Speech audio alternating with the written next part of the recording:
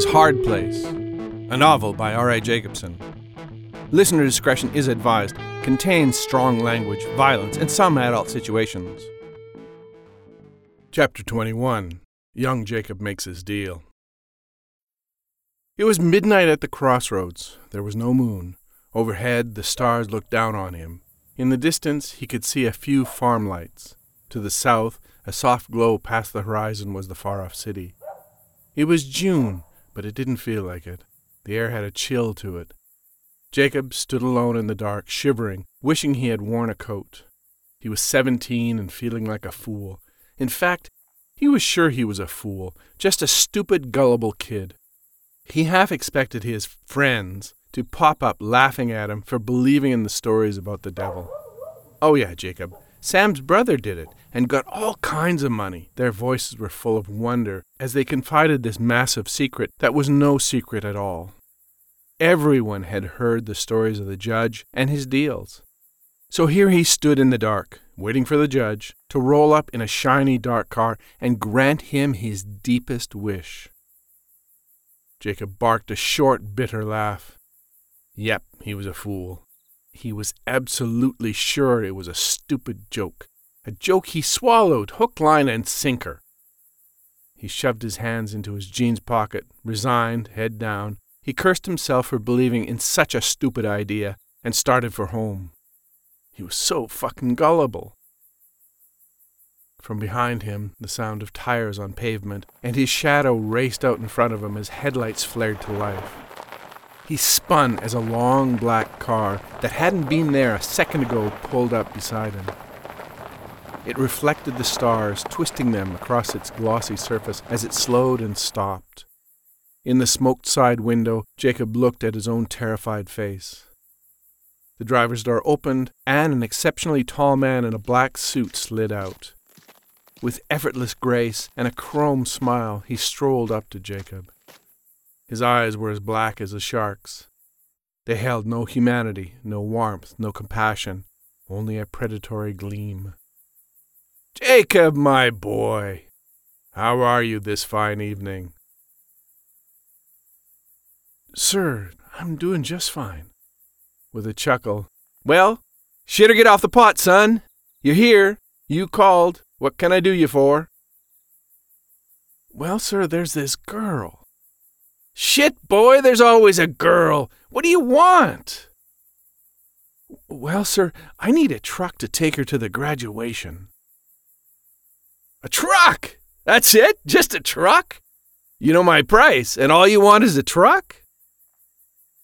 "Yes, sir." The judge grinned. "Done!" And he extended his hand to Jacob. "Don't you want some blood or something?" "Oh, no, Jacob, I trust you. Just a handshake and we're good." They shook. A noise like a snapping of twig behind Jacob turned his attention. When he looked back, the man was in the car. But it wasn't the same car as before. This car Jacob recognized. It was a black 1968 GTO. On the front quarter panel, written in round, playful letters, was "The Judge." "Son, you go home now," the judge said through the open window. "And my truck?" "I'll be seeing you." With a wave, the judge roared off with the big V8 growling, back tires howling as they left black marks on the pavement. Jacob stood alone in the dark and watched the taillights shrink until he disappeared altogether. He looked down the black highway, once again feeling like a fool. Well, fuck. What the hell was that all about? An engine exploded to life right behind Jacob, startling him. He stared for a long moment, hardly believing his eyes. There stood a red 1977 Chevy truck, glossy and new. So not a trick, or a joke, but real after all. This is what he gave away his soul for. This was his prize. The judge was real. If the judge was real, then did he just sell his soul? He thought for a minute. He felt nothing different for a man without a soul. Shouldn't he feel the loss? Everyone seemed to think it was a huge deal to lose your soul, and yet he didn't feel any different. Maybe the judge collected the soul at the end of the contract? didn't know how long his contract was. It could be a day, a year, or his entire life. He supposed he should have asked. In fact, there are all kinds of questions popping into his mind. He had come to the crossroads to make a deal, half believing it was a joke, and hadn't thought it through.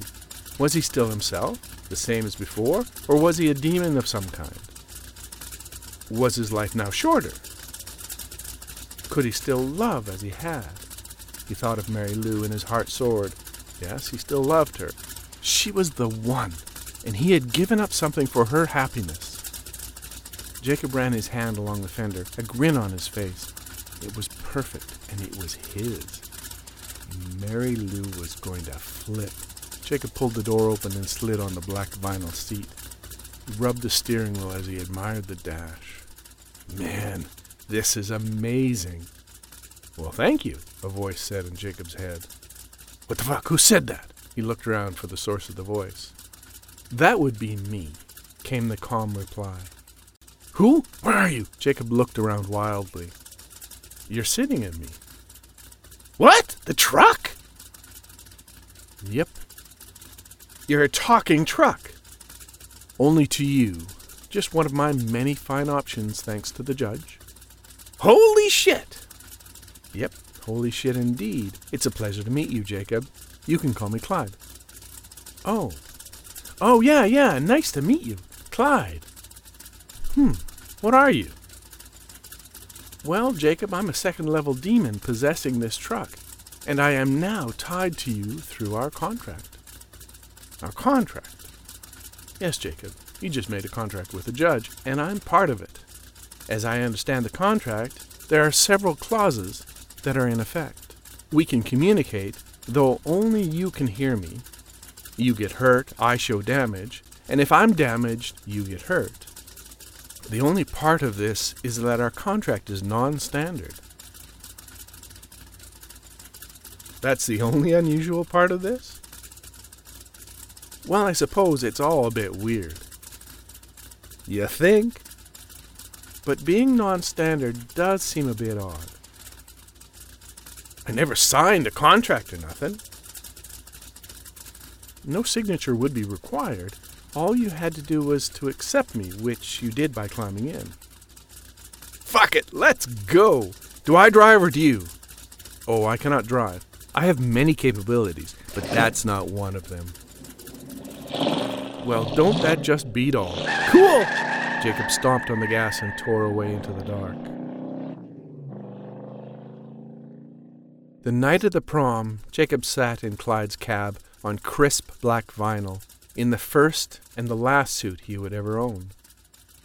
Mary Lou had sounded odd earlier on the phone, but seemed excited about the prom and even meeting Clyde. He wished he could have kept Clyde a secret from her until tonight, but he couldn't resist showing off. He had driven to the school, and everyone knew about what he had done. He had strutted down the hallway, basking in the acclaim, but when he met Mary Lou outside math class, she didn't seem too excited. Maybe even pissed off.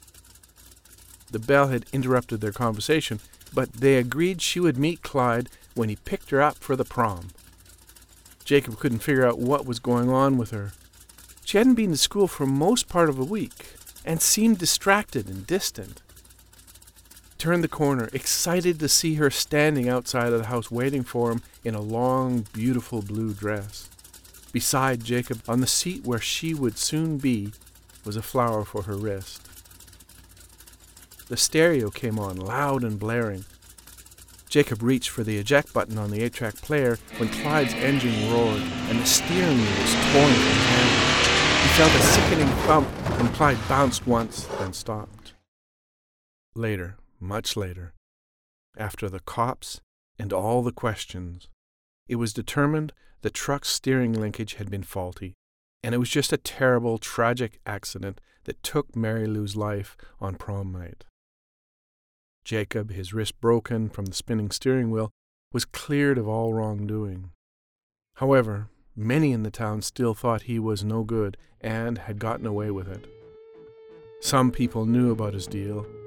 Most knew he had loved her, and Jacob loved her still.